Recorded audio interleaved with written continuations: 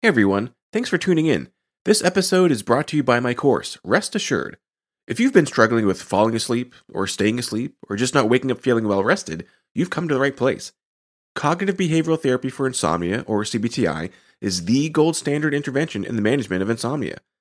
Rest Assured is a digital course that walks you through CBTI, step by step, with everything you need to succeed.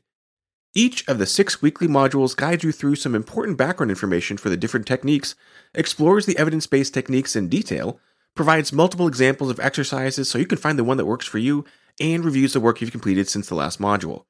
And Rest Assured is just not another DIY left to your own devices, but rather, you get direct access to me, a board-certified sleep physician, in twice monthly office hours, where you can ask me face-to-face any questions you may have about the course material. So check out www.wellrestedmd.com/RA to learn more. That's wellrestedmd.com/RA, or just head to the homepage and click on courses to learn more. Enjoy the episode. Hey there, friends and neighbors. You're listening to the Well Rested Podcast, episode number 60, Tired but Wired. I'm your host, Dr. Joshua Lennon. Do you ever feel so exhausted, but at the same time too full of that agitated energy that you can't even sleep? In this week's episode, we'll dive into this uncomfortable combination of feeling simultaneously tired and wired, and what we can do about it. Imagine finally wrapping up all the to-dos you could muster for the day, ready to call it a night, and finally jump into bed to get some rest. And yet, you feel in your core this energy, this stirring, a vibration or pulsation surging through you, that no matter how weary your eyelids, no matter how depleted your arms and legs, no matter how exhausted your mind is, there is somehow, paradoxically, an energy inside you wiring you awake, preventing you from achieving the sleep your body so longs for, yet at the same time seems incapable of achieving.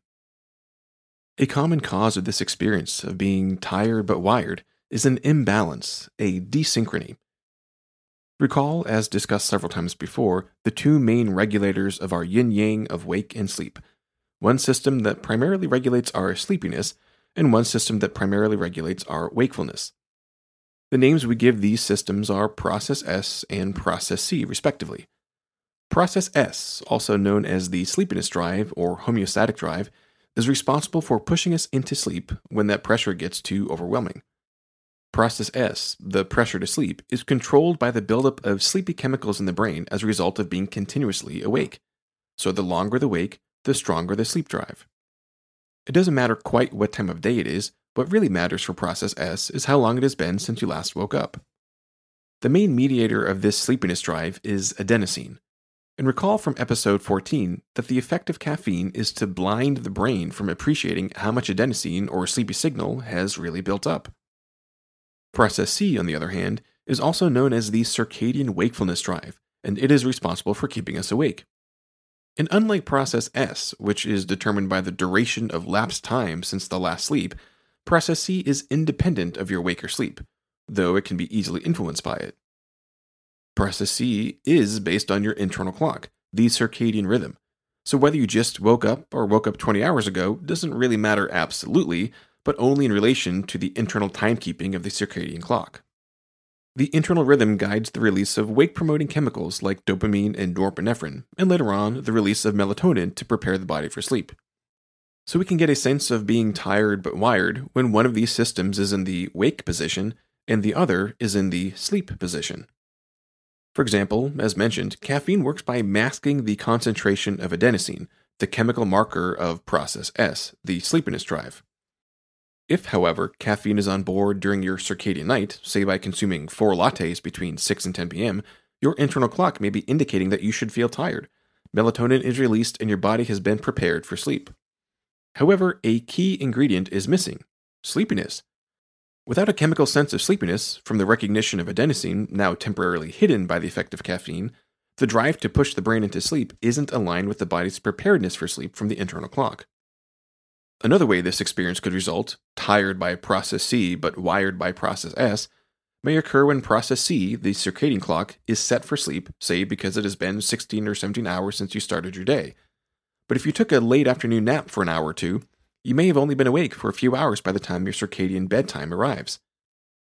And with only a few hours of wake time elapsed after having partially cleared some of that sleepiness signal of adenosine, there hasn't been enough time passed to allow a sufficient buildup of the sleepy drive.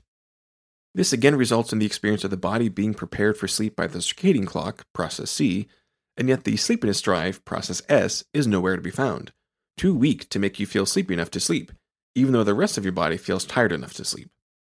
Far more often, though, is when these roles are reversed.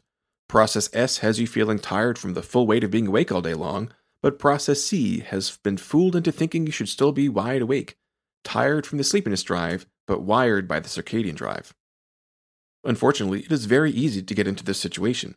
It can occur despite you being mindful of avoiding daytime napping and avoiding late-in-the-day caffeine consumption. From a process S standpoint, you seem to be doing everything right. And yet, if the day is wrapped up with a whole host of circadian miscues, you can find yourself in trouble, feeling tired but wired.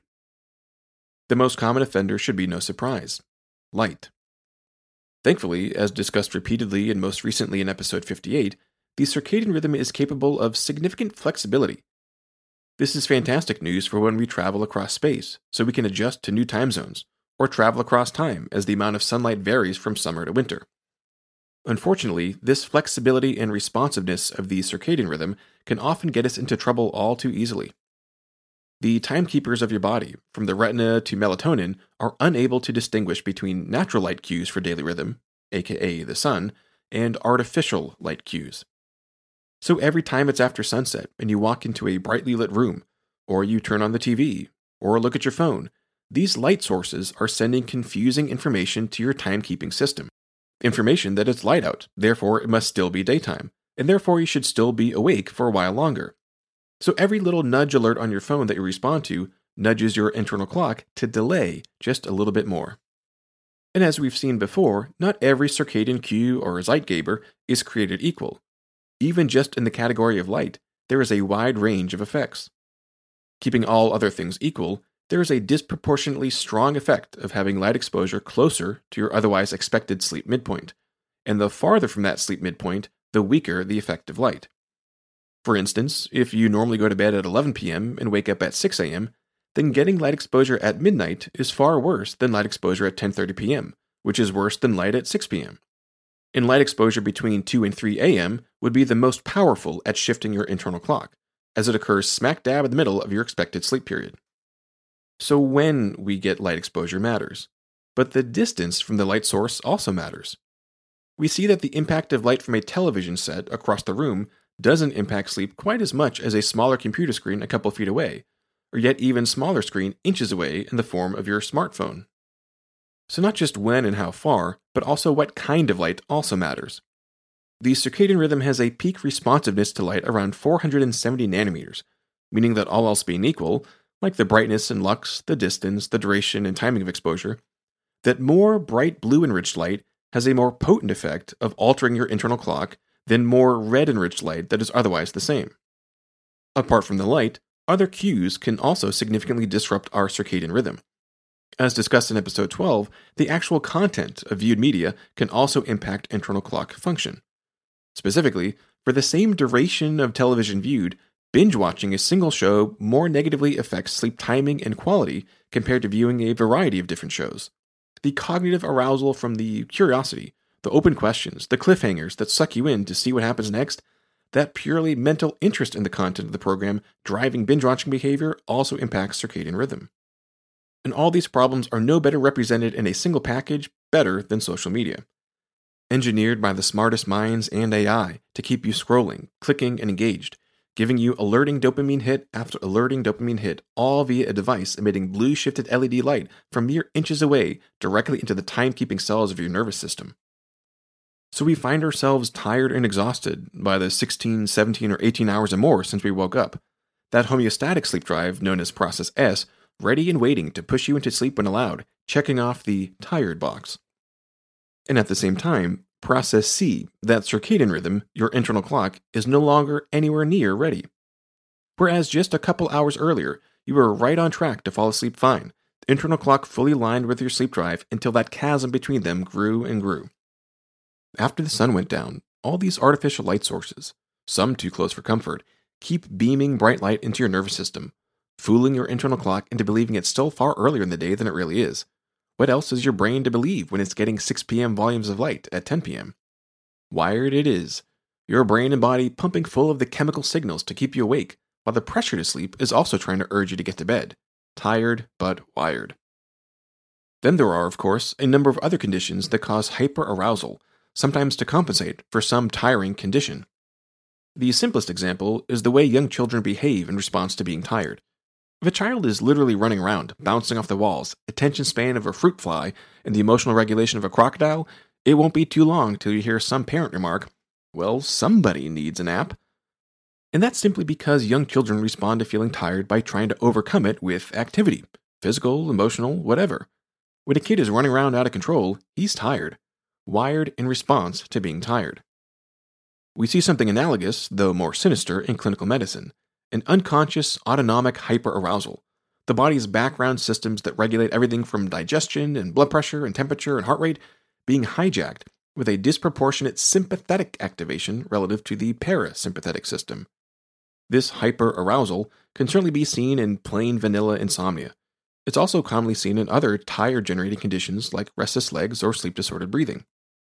In each of these, we have the loss of quality or quantity of sleep, leading to an increase in tired.